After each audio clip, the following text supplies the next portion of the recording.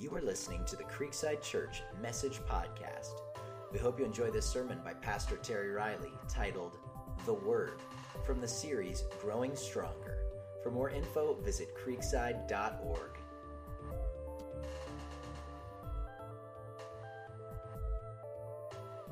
If you would take your Bibles and turn to 2 Timothy chapter 3. 2 Timothy chapter 3. Father, this is your word, and it brings us great security and challenges us in so many areas. I pray that you do that today, and I thank you, Lord, for this book. It comes to encourage, challenge, grow us, and to move us forward. And I pray that those things would happen today in your name. Amen. If I could give you a surefire catalyst to spark ongoing spiritual growth, something that was for sure to draw you closer to Christ and deeper in your walk with Jesus to make you a stronger Christ follower, would you do it? Good. Appreciate that. Overwhelming. Part of the vision of Creekside is to make us all fully devoted followers of Jesus. And people oftentimes believe and they think that there's like one little key. If I say this prayer, do this thing, it'll make all the difference. I want to give you one of those things that I believe is the key. Thousands of churches have taken this thing called a Reveal survey. I've read the book on it. They've actually done data and research. Willow Creek Church, which is a church that we have some connections with and that I have learned so much from, they did this survey called Reveal. And what they did is thousands of churches, hundreds of thousands of people, they surveyed. And the number one catalyst for spiritual growth across the spiritual life continuum was simply this. It doesn't matter where you are spiritually. It doesn't matter if you're a novice, whether you're kicking the tires of faith for the first time, or you're a high-mileage veteran, been around forever Christ follower. The catalyst, the most powerful thing to help a person grow spiritually is to personally engage the Bible. Not first and foremost a video or the radio or even Sunday morning, but first and foremost the catalyst is that a person engages the Scriptures. One of my goals for the coming season is to grow personally in the Word, to become a better preacher, but also to do this as a church. That we would grow together, that we would come to this place where we would learn it, love it, and we would live this book. So today in our Growing Strong series, I want to look at how to grow stronger in the power of the Word and how powerful the Word is. Because here's what happens when you begin to learn it, love it, and live it.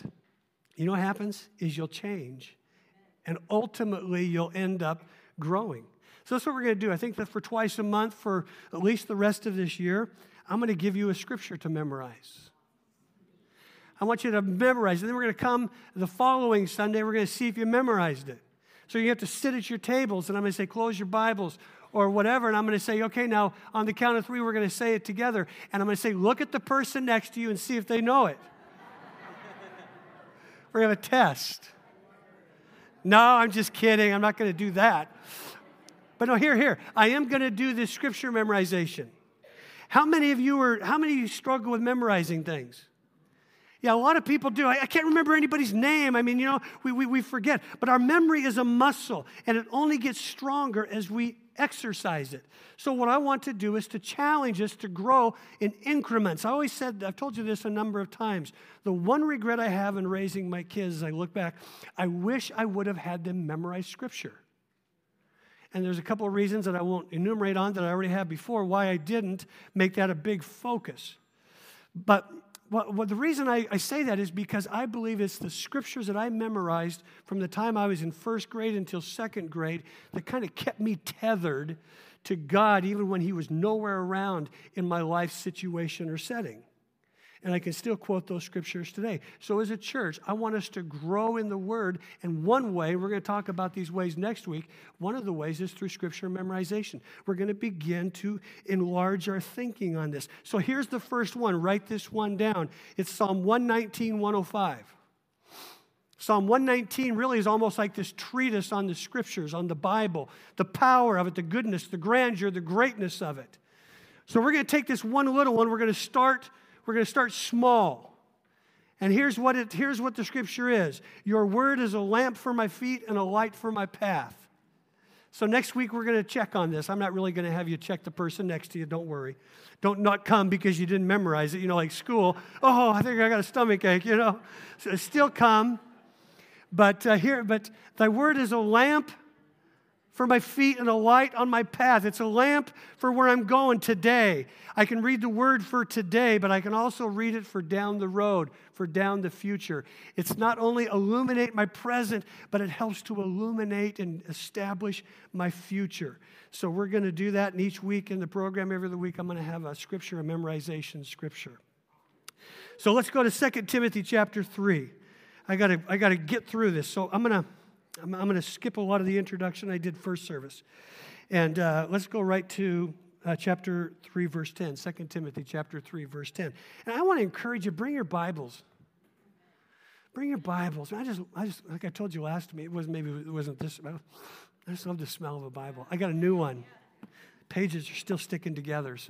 But I love the feel of a Bible. Now, if you use your phone, great. That's Bible enough for me. But bring something so we can read together. Paul is writing to his son in the faith, Timothy, who's pastoring the church at Ephesus, one of the great churches in there in the New Testament. And he says, he's talked about all these perilous times, these bad times, these end times that are going to come. And we're already in the midst of them, I believe. But if you come down to verse 10, he says this, but you have followed my teachings, my conduct, my purpose, my faith, my patience, my love, and my endurance. He really starts off those first verses by saying everybody's selfish. Everybody's self-centered. Everybody's causing problems. Everybody is a lover of self. They want stuff. They're conceited. They'd rather have pleasure than lovers of God. And he's writing to Timothy. He says, Timothy, but you know me. You've seen my life. You've seen me grow. You've heard me teach. You've seen my family. You can trust what I'm saying. And he says, along with the persecutions and sufferings that came to me in Antioch, Iconium, and Lystra, what persecutions I endured. Yet the Lord rescued me from them all. In fact, all those who want to live a godly life in Christ Jesus will be persecuted. Count on it. It's going to happen. But here's the hope. Evil people and impostors will become worse, deceiving and being deceived. But as for you, notice what he says. Continue in what you have learned firmly and firmly believe, knowing those from whom you learned, and that from childhood. See what I'm saying? Maybe get your kids to memorize these scriptures with you. And from childhood you have known the sacred scriptures, which are able to instruct you for salvation through faith in Christ Jesus. All scripture is inspired by God. It's profitable for teaching, for rebuking, for correction, for training in righteousness. Righteousness really has to do with right living before God and man. That's what righteous is. Why is that? So that the man or the woman of God may be complete and equipped for every good work. Notice here that it says all scripture is God-breathed or inspired. We consider the scripture here to be God's inspired word. Now, the Bible itself uses the phrase word of God or the word to refer at least 6 different things or ways that is stated as God's word or the word of God. He says in some places there's the utterances of God. The law is the word of God. The prophets spoke the word of God. The scripture is the word of God. Jesus is the word of God made flesh. And the gospel, the good news about Jesus Christ, is the word of God. Hebrews 1 says it this way, that at many times and in many ways God spoke. So all of these utterances from God, the law, the prophets, the Bible, Jesus, the Gospels, they're all part of the word of God. And because of these utterances of all of these different things that I just mentioned, they have now been compiled in this book, divinely inspired by God, where God come upon man and he began to write in his own way, in his own language, these inspired, God-breathed thoughts. And so now we have the power of this word. These are the records of God speaking in all of these ways, and they're inspired. So here's the big idea I want you to see, is that God's word is powerful. God's word is powerful. He speaks and it happens. In studying Genesis a while back, we saw where God said, let there be light, and there was light. And then you go through the 7 days. All of creation is simply the result of God's word. He is the omnipotent creator who creates all. He speaks and it happens. God's word is creative. He speaks it, it takes place. That's what Hebrews 1 says. That everything, our whole world is literally shaped and formed and held together by the power of his spoken word. Now, some of us understand that in the workplace, this kind of authority on human level, don't we? How many of you work for where the boss's word is law and final? I mean, the boss speaks and it happens. Anybody here like that? Like, if he says coffee, what happens? You don't get coffee. Well, you better change where he doesn't get coffee. Thank you. Appreciate that. That's how we roll at Creekside. And I wish it was only true. I like this. Thank you. But we see God's authority is ultimate. God's authority when he speaks is complete. And our Bible reading plan, you've been reading, if you've been going through it, you've been going through the Gospel of Mark in the last week. And what you're seeing is this, that whatever Jesus does, wherever he speaks, whoever he touches, wherever there's a healing, Jesus is usually speaking and he's saying something. And what happens? It happens just like Genesis chapter 1. Why? Because Jesus is the one who speaks the creation into existence, and he does things today. The prophet Isaiah in chapter 55, verses 10 and 11, he said this, as the rain and the snow come down from heaven, they do not return to it without watering the earth and make it bud and flourish, so that it yields seed for the sower and bread for the eater. So God is speaking through the prophet Isaiah, and he says, so it is with my word that goes out of my mouth. It will not return to me empty. It will accomplish what I desire and achieve the purpose for which I sent it for. Why? Because it's powerful. It will accomplish what he wants. It will achieve the purposes for what he's saying it. A couple years ago, I was jogging and I was running by these hills just down the street from my house on this course that I run. And it was so brown. It's probably one of the things I really don't like about California is, by about June, everything is just so brown, and then it gets dusty, and I'm running, and I'm thinking, this is not attractive. and I'm going, and then, 5 or 6 months later, I'm running by this same place, and what's happening? It's beautiful. It's green. There's flowers blossoming. What was the difference? It's because it had been raining. See, the word in the scriptures is often that talks about the water of the word. It's a metaphor because what does it do? It brings refreshing. And whenever the word falls upon us, friends, whenever the word washes over us, suddenly all kinds of hidden potential emerges. And there can be these powerful things that begin to happen and change. That's why we're challenging you now. That's why we often talk about the power of the word and that you allow it, as Ephesians 5 says, to wash over you, because it has this cleansing and changing and blossoming element to it that comes to your life when you take it in. 1 Thessalonians 2:13 says, and we also thank God continually, because when you received the word of God, which you heard from us, you accepted it, not as the word of men, but as it actually is the word of God, which is at work in you who believe. So Paul's writing to this church of Thessalonica, and he says, listen, you heard it, but then you received it, and then you allowed it to work in you. You literally accepted it as the work of God, and it began to work in you. The word work there is, in the Greek, it's energeo. It's where we get the word energy from it. And the idea is that we would be at work, that it would have its full operation, that it would be active and effective in and through our life.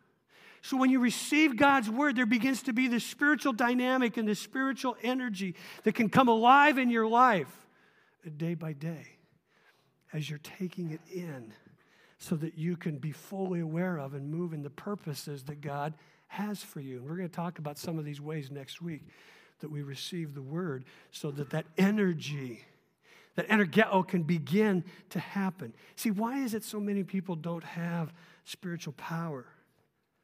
They lack spiritual energy. It's because they're not involved in taking in and accepting that which produces it, which Paul says it's this book. So what does it do? Well, first of all, God's word saves us. Romans 1:16 says, "For I'm not ashamed of the gospel, because it is the power of God for the salvation of everyone who believes," first for the Jew and then for the Gentiles. It first came to the Jewish people, but then Gentiles is anybody outside of the Jewish group, which includes you and me. He says the beginning of becoming a Christian comes by this word of God. One hears and believes the gospel, which is God's power to save. 1 Peter 1:23 says this, "For you have been born again, not of perishable seed, but of imperishable, through the living and enduring word of God."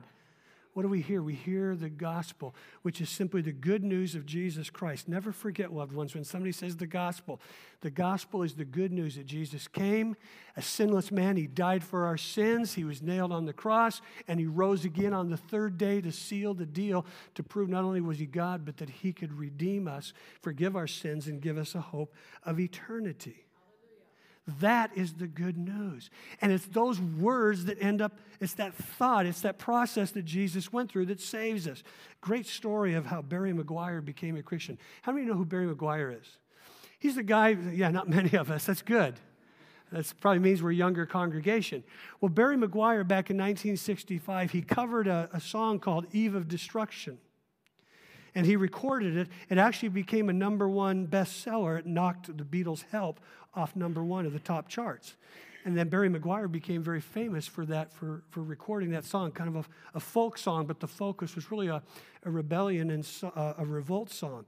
Well, one day Barry is walking down the Sunset Strip, and someone asks him, "Are you ready for Jesus?" And he just kind of blew him off, and he kept walking and ignored him.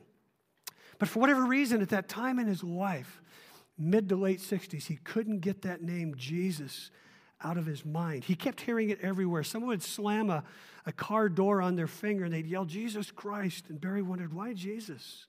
Why not Buddha? Why not Hare Krishna? And one day he went to a friend's house and they were going to smoke some dope. And he saw on the coffee table there, "Good News for Modern Man." So he said, "Well, I'm a modern man. I think I'm going to begin to read this." So he picks it up, and it was the New Testament in modern English, the Good News for Modern Man. So he threw it down and thought, now they're even disguising the Bible for us. But it haunted him. And he got himself a Bible and he began to read it. A few weeks later, he was at a party again. And everyone was getting loaded, but he was curled up underneath the kitchen table, miserable and upset. So a friend comes and asks, he goes, "What's wrong?" Barry said, "I am. You are. This is wrong." And his friend left him alone, and finally Barry cried out and said, "God, if you're there, I want to know." And he says from that time on, every cell in his body, from his whole being, knew that Jesus loved him and cared for him, and he became a follower. And if you know anything else about Barry McGuire, some of you might, he became really one of the foundational people, or one of the key people in the growing Christian music era back in the late 60s. I believe he traveled with a group called Love Song and did a lot of Christian music. Hey, that's Barry's story. And it's kind of my story too, because like Barry, I heard God's word and it started working inside of me. And we can reject it. So many people do. But I remember after about a year of just hearing the gospel and about this person, Jesus Christ, there was a time when I received it, I accepted it. And there was literally this energy that came upon me, came over me, and it changed my life forever. That's your story too. It's for so many of you sitting here. See, we all come to God through the power of hearing the gospel, His word. And here's the deal. There's probably some of you sitting in here today that God's working in you. He's speaking to you. And maybe you've been kind of stiff-arming it, or maybe you've been saying no to it. But hear me. He will speak to you. And here's the deal. And I don't say this in any way as some kind of threat or some kind of manipulation. I don't believe in that. But I think I would be remiss if I didn't say that there's going to come a time where we stand before God. Every one of us. And ultimately, you will be accountable for what you know and what you heard. And if you want to stiff-arm God, no problem. But He'll take you back. Remember that day, February 28th, Creekside Church, and you heard? Remember that scripture about every knee shall bow, every tongue confess? We're all on this journey, loved ones. See, in the Word of God, The gospel, the message that Jesus saves, it is not something that is only a one-time experience either. It's an ongoing thing. That's why the Bible has these three types of salvation that it talks about.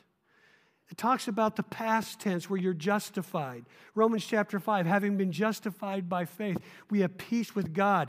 It says justified means just as though your sins had never happened. They're erased. They're washed away. That's a one-time happening. But then there's the second part. It's called sanctification. You'll see this word sanctified, sanctification throughout the New Testament. And it's kind of this big 50-cent theological word, but what it really means is to be set apart. And the whole process, once you're justified and you experience this relationship with God, then he says, what I want to do is I want to sanctify you. I want to set you apart. I want you to become looking more like Jesus than the rest of the world. And so every day, that's that process that we go through until finally the ultimate salvation takes place when we die. And not only have we been justified, sanctified, but now we get to be glorified. And as the writer of 1 John says, that when we see him, we will become like him. We will begin to be in this different state, this spiritual state in heaven. It was 40 years ago when I first understood to this degree that I accepted the gospel. And I realized I'm being saved every day as I read God's word and I let it work in me and change me. There's still so much work that needs to be done. I am a total work in progress. And if you talk to the people closest around me, they will say, boy, that's for sure. But God is working in me. And God should be working in you every day until he's done. Hear me, loved ones, none of us arrive. And at the point that you think you do, you're probably in trouble. I love what Ruth Graham had inscribed on her tombstone. It says this, excuse me, the end of construction, thank you for your patience. This is Reverend Billy Graham's wife. And she's the one that, if you remember, she was interviewed one time years ago. And they said, have you ever thought about, this great evangelist, your husband, have you ever thought about divorcing him? And she said, divorce, absolutely not. Murder, yes. And I thought, see, she understood. She's a work in progress. And see, loved ones, that's how construction takes place. By the word of God that is continually changing us and challenging us. And the next thing it does, it feeds us. How often do you eat? 2 times a day, 3 times, 4? Continually graze, you just kind of grab stuff as you go along. How do you do that? I think I read somewhere where the average American is 2,600 calories a day that the average takes in. That's a lot of caloric intake. Why do you eat? Very simple. So you won't die. So you'll have energy to live. So you'll be able to do what you need to do. So you can grow, so you can stay healthy. Conversely, what is true physically is also true spiritually. You've got to eat to live and to stay healthy. How do you do that? How do you eat spiritually? It's because God feeds us on his word as we take it in. Matthew chapter 4, Jesus is being tempted by the devil. Remember chapter 3, he gets baptized, and it says literally in chapter 4, Verse 1, that the Holy Spirit literally thrust him out into the devil. Why? Because he had to face the temptings of the enemy. He had to show us that you could live righteous, that you could win the battle over the enemy of your soul. And so while he's out there, what happens?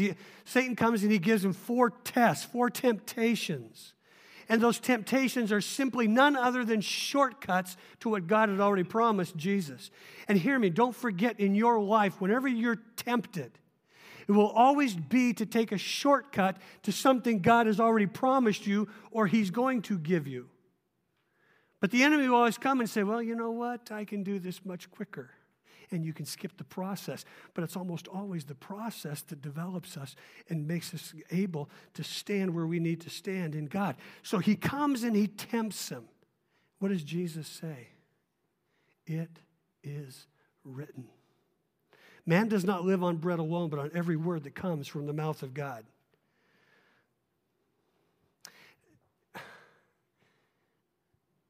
Do you believe God's word is as important as your daily bread? Do we believe that? Now hear me, because when we answer that, your life will show it. Job said it this way in Job 23:12. He said, I have treasured the words of God's mouth, his mouth, more than my daily bread. I mean, do you treasure his word like daily bread? Do you come to it and go, God, while I'm having my grits this morning, I'm going to feast on this?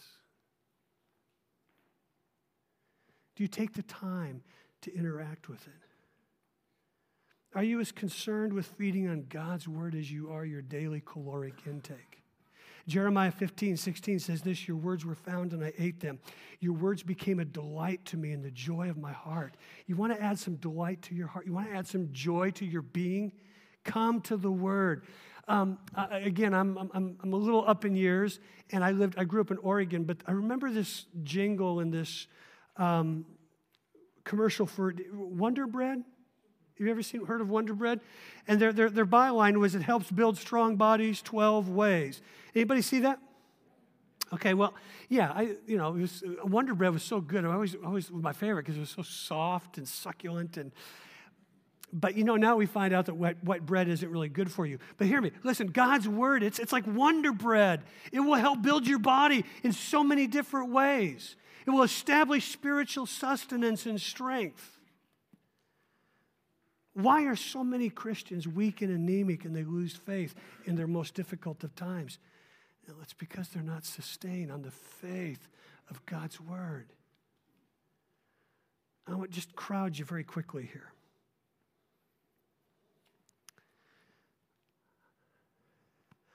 I work with a lot of pastors. I've been a pastor, so I've heard this. But, probably the worst thing you can ever say to a pastor is two things. You're not feeding me. Pastor, would you just feed me? And the second thing is, we just got to go deeper. We just got to go deeper. Can I? This is where you can hiss me or whatever. Send me an email. Do whatever you want. But here's the deal. And I say this because I'm saying it to me. Most of us know more truth than we traffic in. So here, to go deeper is silly when we don't even do what we know we're supposed to do. Most of the people that want it deep, they just want it. It's kind of like the Bible talks about tickled ears. They just want to, and this is what I've learned too, generally, not all, but generally. When people say, Pastor, you're not feeding me, they've either got tired of hearing the same voice or they don't like their style. I mean, there's a few pastors that just can't bring the word. There's a few.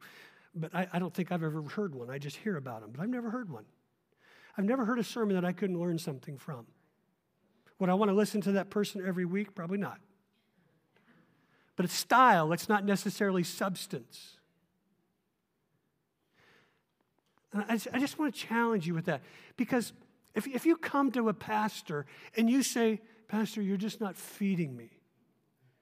My son was at the last service. He's 30. He's coming over to our house after tacos with Terry. And you know what he's not going to do? He's not going to walk in, plop himself at the table and go, Dad, would you feed me? If you don't feed me, I'm not staying. Because if he did, I'd say, then don't stay. Because I'm not going to feed you. I did that for 2 years. There's 3 kinds of people. And they're all here today. Number 1, there's those who need to be fed. Babes.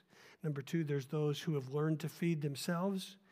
And then there's those who have learned to feed others. And I would challenge you, if you've been a Christ follower for very long, I would encourage you, I would say you should at the very least be feeding yourself now, where you can go to the scriptures each day and say, Lord, just speak to me. And maybe he won't, and I have a lot of days where I'll read and I just kind of go, man, it's like chewing on cardboard. But that doesn't discourage me because I know I'll come back the next day, I'll read something else, and all of a sudden, man, I'll be, oh, whoa, that's good. And I'll keep, you know what? It's like, Trina, she'll make a meal 2 or 3 days in a row, and I'll go, where'd this come from? I don't do that. You crazy? I'd never do that. After the first time when I was younger, it didn't work very well. So I wore that meal, and but I would never do that. But you know, I know that maybe some of her meals aren't going to be quite as good as some, and I know I'm going to get a good one. But I keep eating. That's why we have this little bookmark in there, friends, is so that we can help you, give you a plan that we're kind of all doing the same thing together. Now, hear me. This is really, I got to blow through this because I've said it before, but see those little boxes? Those are helps, but they aren't like have-tos. For the last year and a half, I think I told you, I read less now on this. I used to go, okay, I got all the chapters done, check it off. What a good pastor I am, you know? Oh, I got that. What a good person I am. And that's stupid because you know what? It became more about all of the reading and all of the journaling instead of going, Jesus, give me one word for today. And that's what I want you to do. You might one day read the Mark chapter 8 tomorrow, or you might read just Numbers 30 to 32, or you might read 5 verses and you go, wow, that's a word for me. And if you want to stop. Don't make this some kind of religious exercise. I would encourage you to do as much as you can. But don't allow it to just become a religious exercise where you're trying to get it done so that you can punch your spiritual clock or whatever. But hear me. If you've got time to eat 3 meals a day, if you've got time to watch TV, can I tell you something? You have time to get into God's Word. Like I tell our staff and I tell you, I don't, you probably think, oh boy, Pete, he probably goes to the office at 9:30 or 10, and probably kicks his feet up on his desk, has Pastor Kyle bring him a cup of coffee, and he reads his Bible for 2 or 3 hours and journals. Yeah, I wish. Yeah. I don't do that because I'm too busy once I get here at 8:30. And I do my devotionals at 5:45, 6 o'clock in the morning before I get here. You know why I do that? Because I know some of you would say, well, PT, you don't have to get up as early as I do. Maybe not some of you, but a lot of you. I do it at home. That's my time with God. I get here, and that's work time. So I encourage you to set some time to do that. And do this. Listen. This is what happens. I get caught up on this one because I know people, I don't want this to be guilt. I don't want it to be, I have to. I want this to be freeing because then the Word of God can begin to energize you and change you and do all these things that we're talking about today and next week. But when you read this, if you miss a day, don't try and catch up unless you want to and you have time. Because if you get 2 or 3 days behind, what do most people do? I'm going to quit. Forget the whole year. I'll start next January 1, and then it'll be the same. So just pick it up. Pick it up. And just pick up the next day. It's like a meal. I couldn't tell you what I had 2 weeks ago, but I know that it helped me get to here today. And it's the same thing with the Bible, loved ones. It helps us become stronger. And it will grow us. I love this. I got to show you this. My little friend, Marin, she's like 9 years old. And she comes and sits in service, first service, and whenever she's here every other week because of her family. And she writes me these little notes. What is God's Word? It feeds, it's powerful, it corrects, it grows, it saves, it equips. 2 PT from Marin. God's Word saves us. Example, when you're sick, God makes you feel better. God's Word feeds us. Example, when you go to the store to buy bread, God made that bread. Also, God feeds you by nourishing your soul. God's Word is powerful. Example, when you're worshiping God, He motivates you to worship more than eventually anything else you do. God's Word is the Bible. I didn't say hardly any of that. She's sitting here preaching for me, Should I just say amen now?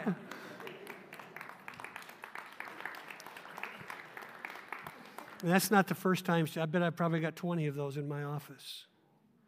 So God's Word grows us. I can imagine the spiritual dynamo she's going to be. If God's Word is our spiritual food, it's God's way to bring sustenance and to make us grow. Spiritual growth is the result that comes from feeding on God's Word. That's why we talk about it, like just to be able to read a little bit. And not everybody likes to journal, and I don't want to put that on anybody, but it does help to go from here to here to here. Even if it's one sentence. God said to me today, be kinder. Okay? Now just imagine you do that, say, 250 times a year. Imagine the change it can bring to your life and the dynamic of people around you. If you're not regularly feeding on God's word, loved ones, you're probably not growing in Christ. And you're probably not becoming more like Jesus. 1 Peter 2:2 says this, like newborn babes, crave for pure spiritual milk so that you may grow up in regards to your salvation. What a great image. How many have a newborn baby in your home, or how many remember having them? What happens when that baby gets angry? Screams and it yells and it cries. Why? Because it's craving milk. Why? It doesn't know this yet, but there's something in its body that moves it and physiologically demands that it gets something to eat so it can grow and be healthy. And that's what we've got to have. He says, I want you to have that same kind of craving within yourself. I love that. That's why some of our young couples look so haggard around here. They're all having babies. And they don't get to sleep because their babies are always craving milk all the time. But that's what God says. That's what Peter's writing to his people. He says, I want you to have that same kind of hunger for God's word. Don't miss the connection in this verse between regular spiritual feeding and growth. I got to move on. I'm going to skip part of this here. God's word corrects us. Hey, is anybody here ever wrong? Oh, just a few of you. Good. I appreciate. Okay, yeah. If you're ever wrong, would you just raise your hand? Okay, some of you still don't get it. If you didn't raise your hand, you're wrong and you're in denial. Okay? See, I'm wrong about lots of things. I'm not exactly sure what they are. If I knew, I would change them because I would want to be right. That's probably not true. I know a lot of things. But have you ever noticed how some people's love language is being right? I mean, it's like they just love themselves and they believe they're always right. It's really a hard person to be around. So, but how do we learn when we're wrong and we need to get corrected? I'll tell you, for me, I get it through God's word. If you go back to 2 Timothy 3:16 and 17, all Scripture is God-breathed. It's useful for teaching, rebuking, correcting, training in righteousness, so that the man of God or woman may be thoroughly equipped for every good work.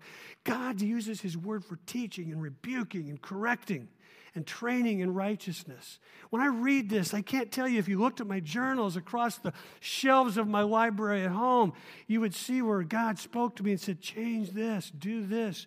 Don't do that. Don't think this way. Hebrews 4:12 says, for the word of God is living and it's active, sharper than any double-edged sword. It penetrates, even dividing the soul and spirit, joints and marrow. It judges the thoughts and the attitudes of the heart. What he's saying is when you read this Bible, it has this potential to not just hit your head, but it goes into the depths of your heart, into the recesses of your inner being, your soul, your being, and it will begin to speak to those areas. And it's probably going to tweak and challenge. Happens to me all the time. I don't like it. But it's a good thing. It's one of those feels good to feel bad things. Recently, I was probably 2 or 3 months ago, I got this Time magazine. Excuse me, and on it was this cover. It talked about the refugees in Syria. And I saved it. I still have it. And I knew the Lord was just saying, you need to read about this. You need to be aware of this. And excuse me, and I wondered, well, what for? And I shelved it, and I still got it at home. Well, this week I had to go to a deal, and as part of this group, getting prepared for our leadership summit in August, which I encourage you all to buy a ticket to. I'll talk to you about that later. But one of the speakers there, his name is Richard Stearns. He's the president of World Vision, an incredible Christian group. I think they have like 140,000 employees or 14,000. I can't remember. But I mean, they're kind of like the Christian Red Cross, and they go to all of these trouble spots, and they help whenever there's a calamity or a catastrophe, or if there's just something going on. And it's an incredible missions and missional endeavor. And he's speaking at this thing that I'm at, just kind of sharing a little bit of his vision, the World Vision. He's talking about these refugees, these Syrian refugees and their encampment. And I'm just feeling awful now. Not only is he wrecking me with what he's telling me, and the Lord said, see, you should have been on top of this and read about it and all of that. And And so Trina and I were leaving, and we're talking about it, and we're both kind of wrecked, and that was mid-morning. So we have this big dinner with everybody on that night, and it's at round tables like this. And there's a couple of seats to my left. Guess who comes and sits down next to me? Richard Stearns. Now, he's pretty big. He's a big dog and Christian and big man. I mean, incredibly gifted, wonderful, gracious, people-loving, God-honoring man.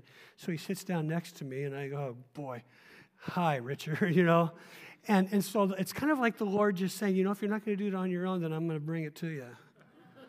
And so for the next hour, I got this wonderful tutorial by this gracious, godly man, and we were able to change our information, and I'm going to be in contact with him. I forgot this, but remember I've told you about my atheist friend that comes here, who's kind of moved now toward agnostic? Well, 2 months ago, for Christmas, you know what he gives me? He gives me a book. It's called A Hole in the Gospel by guess who? Richard Stearns, yeah. And I got to tell Richard this whole story about this because he said the reason I come here, the reason I've continued coming here for the last year, even though I don't believe yet, but I'm kind of moving toward it, is because Creekside does a lot of the things in this book. And see, when people see expressions of the life of Jesus like they see in the Bible, it moves them. See, God's word is correct to me. If you're reading again in the reading passages, you'll see in Mark chapter 7 in our Bible reading plan, I was challenged by the words of Mark 7 where it talks about traditions and rituals. Jesus is he's just nuking these Pharisees because they had all the head, but it become rituals and traditions. And Jesus challenges them at that level. And then he says this. He says, you honor me with your lips, but your heart is far from me. As I'm reading that, I'm thinking, oh, Jesus, I can get so caught up in the traditions and the rituals, and I can begin to have my heart move farther from you. See, that's how the word corrects us. It challenges us. God's word does that. Next thing is God's word equips us. I got to finish with this. God's word equips us. 2 Timothy chapter 3, 16 and 17. It says that we would be thoroughly equipped for every good work. How many of you would like to be thoroughly equipped for good works? I do. I want to ongoingly, I want to grow. Everywhere I go, I want there to be good things that follow behind me and go before me. Not for my glory, but for God's glory. Where they say, you know something, there's something of goodness that takes place in this life. The more I read this, you know what I find out? The better husband and father I am. For some of you, it's the better mother and wife that you are. You can be a better worker and leader on your job. You can be a better friend, more forgiving, less critical. You can be less selfish and more generous with your money and your things and your time. When you're in this word, it equips you to be a better listener. Everything isn't about you. Everything isn't about your desires. It isn't about my desires. It isn't about my needs. It's about the people around me. The more you're in here, the more patient you become, the more honest you'll be in every one of your dealings, in your conversations. The more you're in this book, it equips you to know the right thing to do in most situations and gives you the power to do it. See, there's a lot of you in here that have jobs where you have to go through ongoing training each year. And you have to be either recertified or they send you to classes so that you can grow in it. You know what? I want my doctor to hit every one of those classes and recertifications. Because when he gives me meds or he gives me some kind of prescription or he gives me some kind of treatment, I want to know he's up to date and top of the class. And that's what Jesus is saying. That's what Paul is saying here. If you want to be at the top of your class, if you want to be prepared and equipped for every good work, you'll be a person of the word. I want that. Would you just quietly stand with me?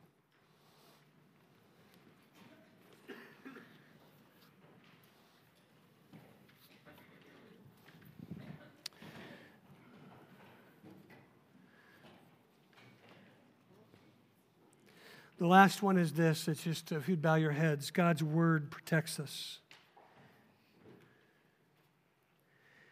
When you face something in your life, a sickness, I want to go to the Scriptures and be able to say, this is the God who heals me. I want to be able to read about Jesus healing people because I know he can heal me. When I'm tempted with sexual temptation, I want to be able to go to the Scriptures and say, this is what God says, that whoever belongs, that I can deal with my earthly nature and I can deal with sexual immorality, impurity, and evil desires and greed, which is idolatry, and I can say no. When I'm faced with pride, I want to be able to say what Peter said, clothe yourselves with humility toward one another. Humble yourselves, therefore, under the mighty hand of God. When I get mad, I can call on Proverbs 15:1. It says, a gentle answer turns away wrath. When I know I need to change, I can go to 2 Corinthians 3:15 and 17, where it says, but we all with unveiled face, beholding it as in a mirror, the glory of the Lord, are being transformed from glory to glory, from experience to experience. And his word protects me. I want to be a people that's a people of the word. Not so we become Pharisees filled with knowledge, but because we become Christ followers that are filled with Jesus. And everywhere we go, everything we do, we look more like him every day in every way. And if you're here today, I just want to challenge you as you go.